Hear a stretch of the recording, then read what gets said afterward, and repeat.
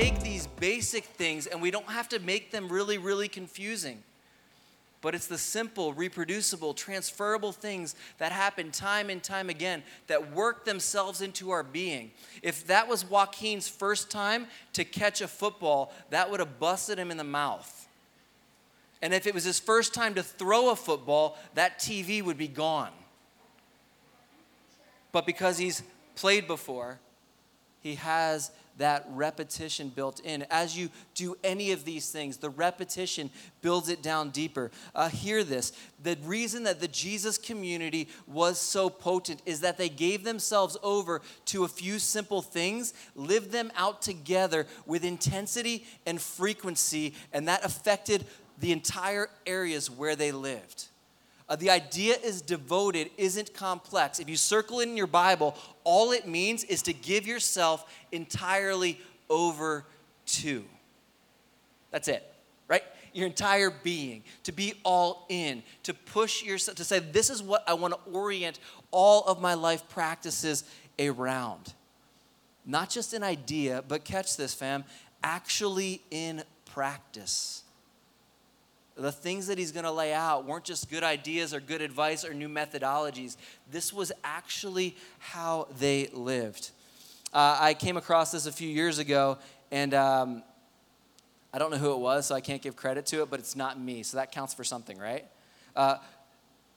The guy communicating, it was a guy, that's all I know, communicating, said, hey, I found, just so you guys know, they're always finding new gospels in the Bible, like the Gospel of Thomas, the Gnostics Gospels, the Gospel of Mary, all these different gospels they say they found. And then he goes, and then they recently found the Gospel of America. And in Preferences 2, 42 through 47, this is what it read.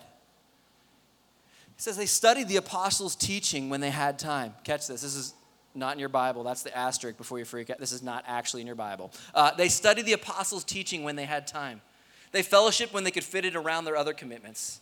They prayed when they needed something and got coffee every now and then. They had little to no expectations for signs and wonders in their midst. They sometimes talked about generosity, but kept all their possessions for themselves. 2 out of 5 Sundays, they came to corporate gatherings. They didn't invite people into their homes and rarely revealed their hearts. They were largely irrelevant to all the people in their city, and occasionally someone was randomly saved. Isn't that a far less compelling vision than what we read in Acts? Can you see the difference that intensity and frequency makes even as we peer into the lives of others? That as people give themselves over to something with intensity and frequency, it's able to cast a much clearer vision of what this new community was meant to look like. The ways of Jesus didn't just permeate their minds, but they permeated their calendars and their wallets and who was at their table. The goal wasn't ever to extract people out of their neighborhoods and their homes and the people they hung out with, but to infuse the good news story of Jesus back into those very same areas. And so what are the practices? We'll just take them super quick. The first thing that we see is they devoted themselves to the apostles' teaching. They devoted themselves not to one celebrity apostle. That's not what it's communicating. Find your one leader and then go after them. But remember, these people didn't have the whole New Testament yet. And so they were coming in saying, what does it mean that Jesus lived and Jesus died and Jesus rose again? How does that shape all of my life?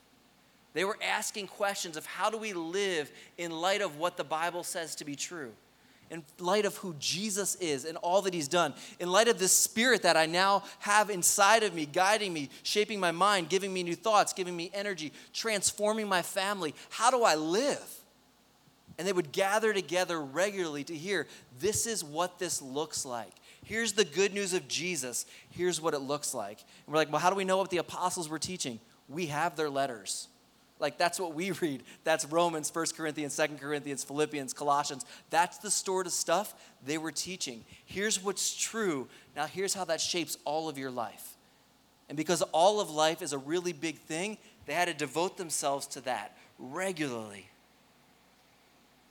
They didn't want to just know more about Jesus or know more about Christianity or know more about what this idea was, but they wanted to know him and what it looked like to live as his and how they could hear his voice and live in the world in a way that he was inviting them to be fully human as a new community. That's the good news of the gospel. And they were trying to figure it out. So they gave themselves regularly to the teaching so they could wrestle through that. And it was not in environments like this. This is the exception. It was table to table, living room to living room, back porch to back porch, rooftop. Actually, that's where their porches were. On the roof, they would hang out and talk about these things day in and day out, the text tells us. They were devoted to the breaking of bread. This means both eating regularly together. We'll read that in just a little bit. They shared meals regularly with each other. And so the question, it's not rocket science, right? It's like, if I want to play football, I have to throw a lot of footballs so I figure out what it's like. If I want to be a part of this community, I ate a lot of meals. One actually sounds more exciting than the other. What does it look like for us to shape not only our individual family unit around our meals, but a larger community where time and space and nutrition is shared? Creativity is spent at the table. But it was also a word that they used, a phrase that they used to talk about communion, this table. Because in that, they would reenact the good news story of Jesus regularly. They would remember who Jesus was and what he had done, his life, his death, the new covenant made by his blood, which made them now a people. Because catch this, if you now had 3,000 brand new believers shoving into houses all across Jerusalem, you were going to have to remember that it was Jesus who held you together and not something else. Because that's only exciting for 2 days.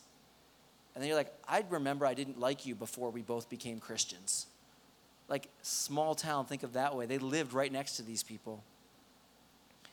When we take communion together, the reason we have this at every single gathering, unless we intentionally don't, is because we want to do the same thing for us together as a community. That when we come to this table, we rehearse the good news events again. And it does something when it's not just our minds engaging with that, but our physical bodies.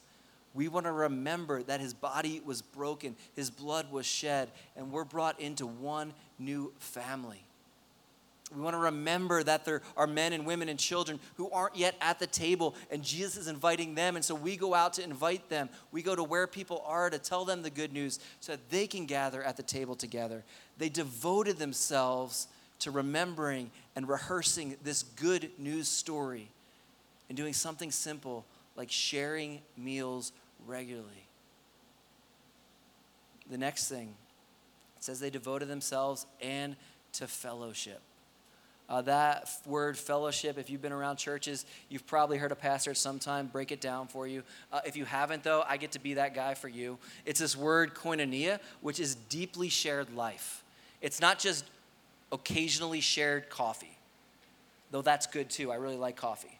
But what just took place at Passing the Peace most likely is not what this text is talking about. But it's talking about a way of life where life is intertwined with others. A fabric that produced a beautiful tapestry of what kingdom community could look like. It's going to be parsed out as this text goes on. We'll get a little bit better view of what that is next week. But this wasn't just occasional moments that they happened to be in the same space and they said, oh, what's up? You go to my church. This was a way of life where needs and wants and desires and sin was confessed and people were forgiven, and those who didn't have were given to, and those who had plenty gave some of that away so that others could have, where people lived lives that were deeply, meaningfully shared together.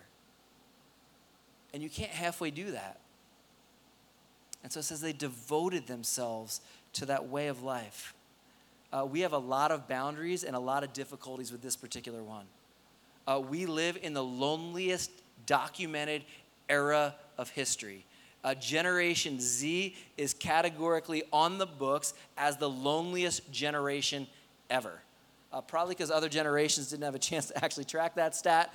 But in the rise of social media, the rise of the way that we can look into other people's lives, the rise of the way that families break apart, the rise of the way that kids leave parents, parents leave kids, parents leave each other, more than any other moment in time, people say they are experiencing vast amounts of loneliness. And we also live in the most narcissistic moment in time. All these things that we get to live in. Other people lived in like the most violent time. Other people had like the most famine time. We get the loneliest and the most narcissistic. Narcissism, you guys know the myth that there's this guy named Narcissus who loved himself. He loved his reflection. He was so beautiful. As people would fall for him, he would disdain them and be like, man, you guys are so dumb. Like, I'm just the most beautiful one. And then one day he caught a glimpse of himself when he was taking a drink of water. He saw himself over a pool of water, and he fell in love with himself so much so that he starved to death while he sat at the edge of the pond because he just couldn't look away. So if you've ever heard that word, that's the myth that comes from. There's model retellings of that story that often have an iPhone laid out and people peering over it at themselves to say that we very often do the same thing. Sociologists, again, have done tons of work into this, and they would say that back in the day, like in the 30s and 40s, not of the 2000s, Caden was just shocked the other day. We were watching a movie, and I was like, hey, dude, it's an old movie. You sure you want to watch it? And he goes, when was it made? 2015? I was like, no, 1989. And he's like, what? That's a time? I'm talking about like way back in the day, like the 19s and 30s and 40s. 20% of the people would say that they were very important to world events. Like if you asked a group of people, they'd say, hey, people should consider me when making trade deals or deciding wars or anything like that. They should decide that. And so people that were in their college years in that space, they would ask them that question, how important are you to world events? And like 20% would say, hey, I'm really important, which is cool. If you do that today in a sociology class, their numbers are in the 90s of people who say, hey, I'm really, really important to world events. More than any other time, we have people that are very lonely and also very idealized views of themselves. And this is always going to make a shared life difficult. But it doesn't mean that we should aspire to it any less. Because if that is the dark view, then the beauty of what the gospel produces will be even more brilliant against that dark tapestry.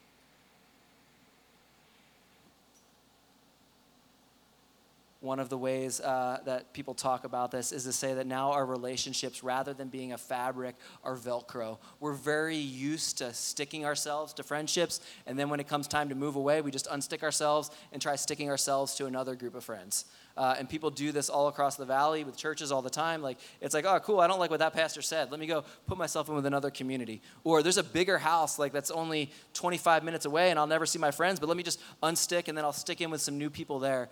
And the imagery goes just like your Velcro goes. If you keep doing that over time, it gets less and less sticky because the attachments are even less secure. And so what would it look like for the Christian community to be a community that wasn't made up of Velcro relationships, but deeply meaningful fabrics of lives that are woven together? The last thing they're devoted to, it's just kind of thrown on there, and prayer. Missio, if we would grow in anything over the next year, I would love for all four of these because we're not supposed to pick favorites. But I think that before any movement of God ever happens in a place, that prayer precedes it. So would we be people who grew in our devotion to prayer? Like this is what we were known for. This relationship that isn't just talking to God, but listening to him. Conversations with the Creator, talking with, not just talking to, learning how to hear the voice of God and then live our lives in light of that. There is no missionary activity, no missional activity that will ever be sustained without a life of prayer to go with it. All throughout history, this has preceded the movement of God in any place, has been a movement of prayer. I would love for those that are gifted in this area in our church to start to dream up what would it look like for us to be a people who give ourselves over to these conversations with the Creator. Catch it. Each of these different things that they were devoted to were all in the context of community. They gave themselves over to the teaching of the apostles. It wasn't just one person who really liked to listen to podcasts. It was the crew coming together to hear from God's word together.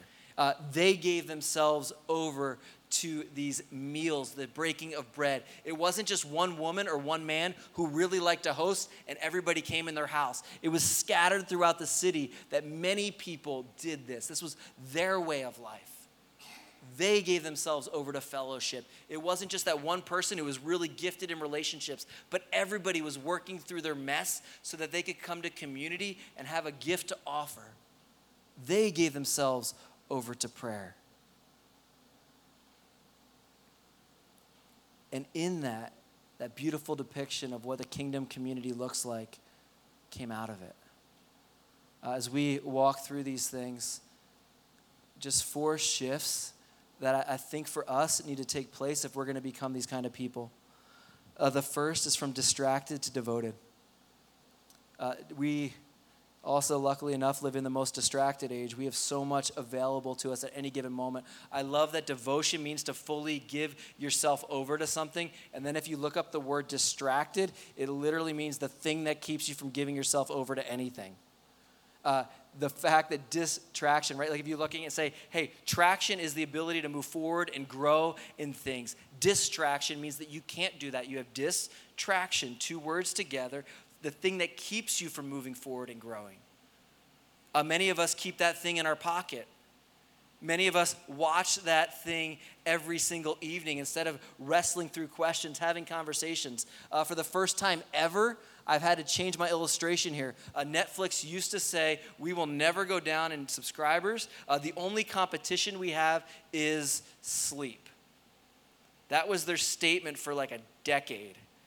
Last month, they hit their price threshold and tanked on all their subscribers, and people said, I'm not doing this anymore. But media threatens and calls us in. We have more opportunities to be entertained than people used to have. And so we have to wield those tools wisely and live devoted, not distracted. A shift from preferences to practices. These practices that were just described, if you were to give yourself over to them for a year, I can almost guarantee that you would grow in joy in your relationship with Jesus. Some of you come from a pretty maybe legalistic background where some of these things were forced on you, and so you're reacting to that saying like, don't tell me to read my Bible and spend time there, or spend time praying, or spend time with other Christians, or that I have to gather together. Like, you can't tell me to do those things. I've had those put on me and they didn't feel right.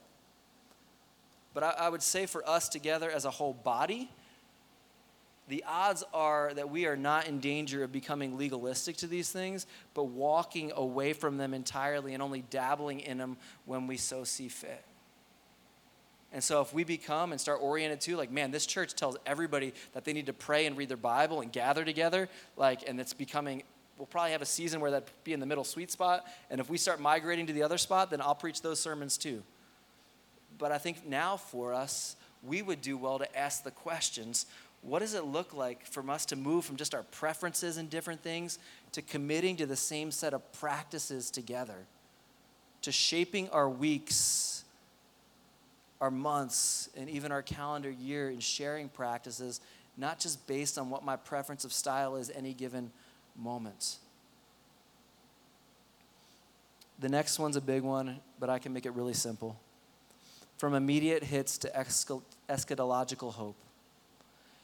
From immediate hits to coming into community in any given environment, whether that's your DNA group or your MC, your Missio community, or even a Sunday gathering, walking in and saying like, all right, so hit me. All right, cool, my life's changed, now I walk out. But instead of expecting that to happen in any given moment, to live with a hope like the first church did, that, hey, this is going to be a process, but one day Jesus will return to make it new. Like, this doesn't get perfected until he returns. And so we have a hope that there's still an act coming in the story that gives us a ton of grace to deal with each other in the meantime. It means that we act as if the kingdom of God will fully come one day. And so we practice those things out now, imperfect as we are. Yes, it is going to be hard. But the brilliance again of what can be seen when a community commits to maybe imperfectly, probably imperfectly, living out these practices together will be far more brilliant than if we just say, hey, it's not worth it. I'm going to do my own thing, be my individual, isolated, on my own, kind of doing whatever I want. I promise you the way of Jesus is a much more full way of life. And then the last thing is committing or shifting from, hey, someday that sounds like a good idea. Like someday I should probably do that. Like someday I should probably develop some sort of plan for myself to grow in my understanding of what the gospel teaches. Like someday I should probably make a plan to grow in relationship with other believers. Or someday I should probably grow in learning how to pray. I would love to see us take a shift that as the Spirit convicts us of one of those, it's not just someday, but it's today. Oh, let me do that now. Oh, let me reach out to my friend now. I got a friend who I know prays, and they understand, they can lead to God. Let me learn what that looks like. What if these were the first 4 things that we taught people when they came into the faith? Hey, here's how we follow Jesus, and we put ourselves under his story. Hey, here's what it looks like to throw parties and share meals and break bread. Hey, here's what it looks like to pray. And here's what it looks like to live in authentic relationships with one another. Like, we'll get to the other stuff, but that was ground level. That'd be amazing, wouldn't it? That's the beauty. That's what the invitation is. That's what the practices of devotion are as we look at them today. And so like last week, we sent out a tool. Everyone who's on the text thread got it. Or if you looked at any of our social media, it's redemptive. You can use it well. This is also part of what we want to do is not just give trainings and ideas about things, but to give tools that go with them. And this particular one, boom, is around the concept or the practice of being devoted. And so what it'll look like is exactly what you see, only with a few less typos, because I still have to clear those up. But it's an invitation, a reminder of who we are as community. The hope is that whether you're a part of Missio or not, that this is something you look at and you say, hey, what would it look like if I spent some time with this, reflected on this text, and then answered some of these questions? There's a reminder of that. There's something, here's what we should expect. And then this particular tool is going to give you a chance to reflect on a few things. First, to look at your life and your daily liturgy. What are the things you already do and have devoted yourselves to, whether or not you know it?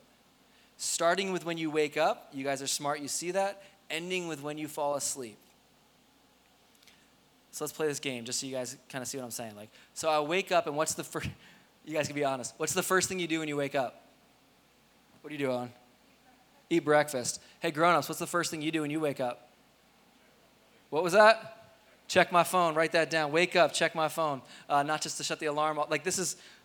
Think through it at that level, right? I check my phone. All right, cool. And then I wake up and I'm like, oh, I need to get some coffee. Oh, then I get coffee. And then I maybe I read my Bible. We do these things awesome. We're not all I don't do any of this, but do them consciously. Then I read my Bible. What would happen if I flipped the space where I started in my phone with the time that I spent in God's word and reoriented that? Would that shape my day? Just think about these things, list them out, and then talk about this with somebody else. Oh, here's the things that I'm already devoted to that I didn't know. You might find that you spend more time being ministered to by the gospel of some other influence, that maybe your prophets are actually political, not the prophets of the Bible, right? Maybe you might find that your community is actually a network of relationships on Netflix instead of actual relationships. Just with eyes open, ask these questions. How do I actually spend my day? And let the Spirit speak to you about that. Is there some things that you can swap out for some of these practices of devotion to see what Jesus would do? And then look at your week. A lot of our weeks follow some sort of consistent flow. Now there's chaos in the middle of it. I get it. We've got 5 kids. I fully understand not every day goes as you expect. But generally, what does this look like? Oh, what does this tell me about the things that I'm devoted to? This isn't to heap guilt on anybody. It's just to say, oh, we are actually already doing things in our practice. And then sit with that. See what the Spirit would show you. Share that with others. What are the things you noticed that you didn't notice when you were doing this? So it's a tool to help us to reflect. And then because I did say prayer was the one I wanted us to focus on, and I wrote the guide, there's a prayer check-in. And so here's a chance just to go through, and you might not like all the descriptors. I didn't like all the descriptors, but it's not my preference. It's a practice. And so I went with it anyway. But there's different things that you could just click on and say, oh, like here's where I see. When I pray, I experience God's delight and pleasure over in me as his child. And I was like, weak. I actually don't experience that very much. Like, that's not my normal experience. I talk to him. I listen to him. I don't experience that. There are a number of non-Christians that I pray regularly for. Oh, that's absolutely true. And again, it's just a snapshot for us to say, oh, how is our prayer life? This is not, again, in the Bible, but it's a tool to help us reflect, what can we grow in? What are parts of prayer that we could see ourselves maturing in? And then what would it look like if we did that together as a community? And that's going to be our invitation, to continue to grow in these practices. The ones of devotion. And it's as we do this that we hope that we are formed by God together for the sake of the world. Would you guys pray with me?